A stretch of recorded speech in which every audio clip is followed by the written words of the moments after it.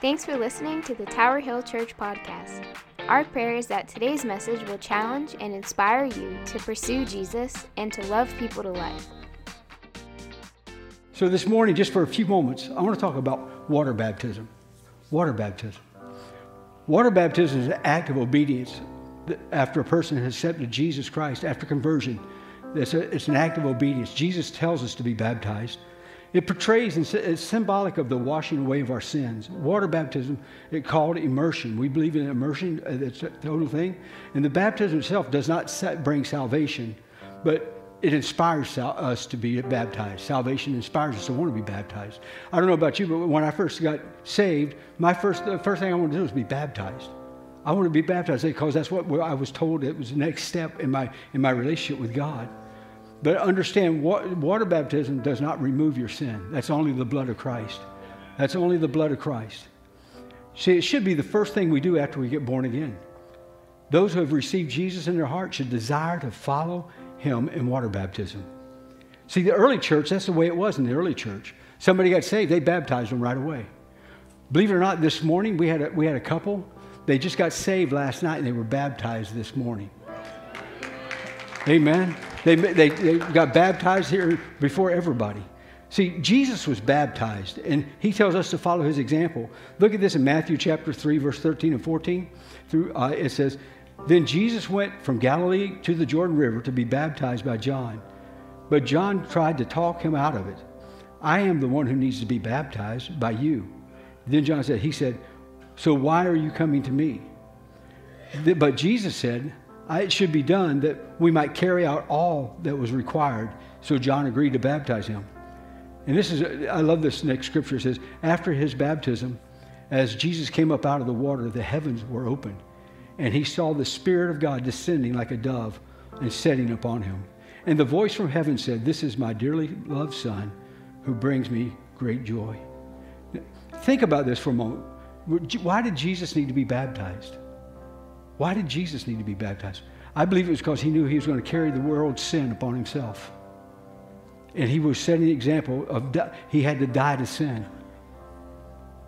He died to sin that we might have life. Church, but not only that, we're commissioned to baptize, or almost commanded to baptize, I should say, or to be baptized. Look what he says in Matthew 28. Jesus came and told his disciples, "I've been given all authority in heaven and on earth."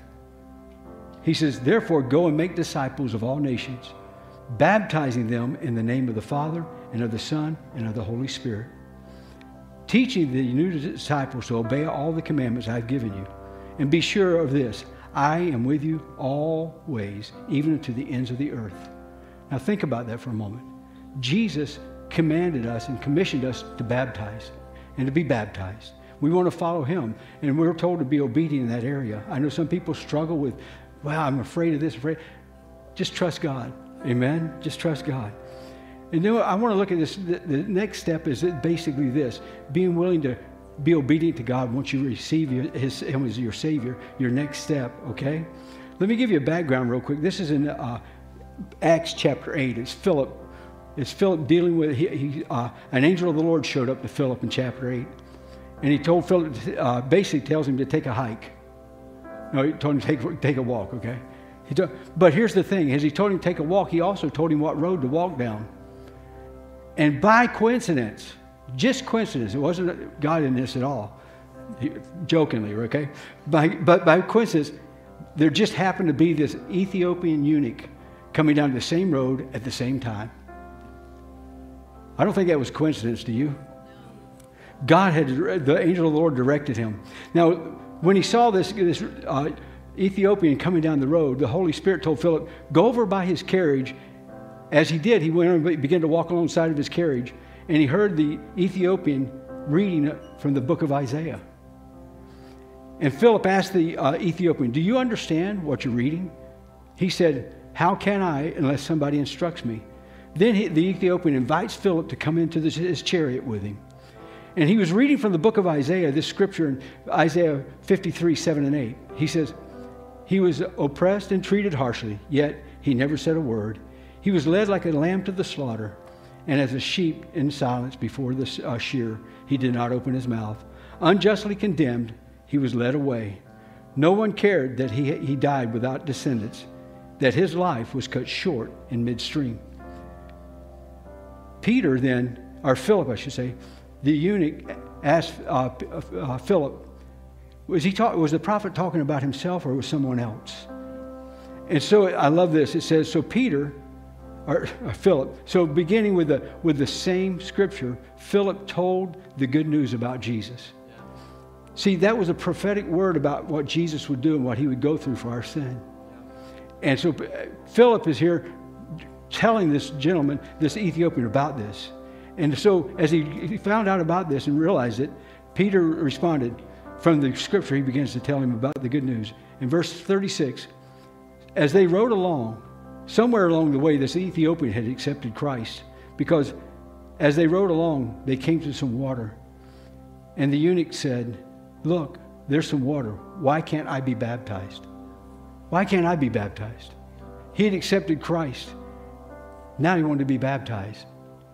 If you've not been baptized, I want to encourage you. Next time we have a baptism, you need to sign up. You need to get involved.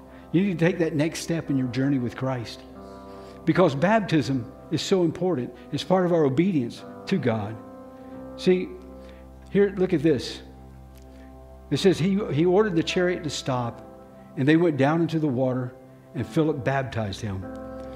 Now, this is a really climactic finish here, though. It says, when they came up out of the water, the Spirit of God, the Spirit of the Lord snatched Philip away. The eunuch never saw him again, but he went away rejoicing. He went away rejoicing because he'd gotten saved, he'd gotten baptized. But how would you like somebody baptize you and then they're disappeared on you? Just totally gone. See, when I think of baptism, I describe it almost as a water grave. Because you've accepted Christ, you've died to your sin, and it's time to bury it. And so in a way, it's symbolic. When we are baptized in water, we're going under the water to bury the old man. And we're raised, it's almost like being raised up with God in the resurrection to a new life. That's what baptism is all about. You know, that's when we completely immerse. That's what we're talking about. It's amazing how you feel when you come up. I remember when I got baptized years and years ago, as a young man. I remember the very night when I got baptized, I felt like a load was lifted off of me. Felt that I wasn't walking around carrying the old man anymore. But here to understand this too, baptism is a public confession to everyone here and to everybody that may be watching online this morning. Baptism, when you get baptized, it's a public confession that you said, I believe in Jesus. I believe that he is the Son of God. And I believe that I accept him as my Savior. That's what baptism is all about dying to self, being raised with Christ, and being a public confession for everybody to see that you're a follower of Christ. Thanks for listening to the Tower Hill Church podcast. Our prayer is that this message encouraged and inspired you in your journey with Christ. For more information, you can visit our website at th.church or follow us on Facebook and Instagram at TowerHillNH.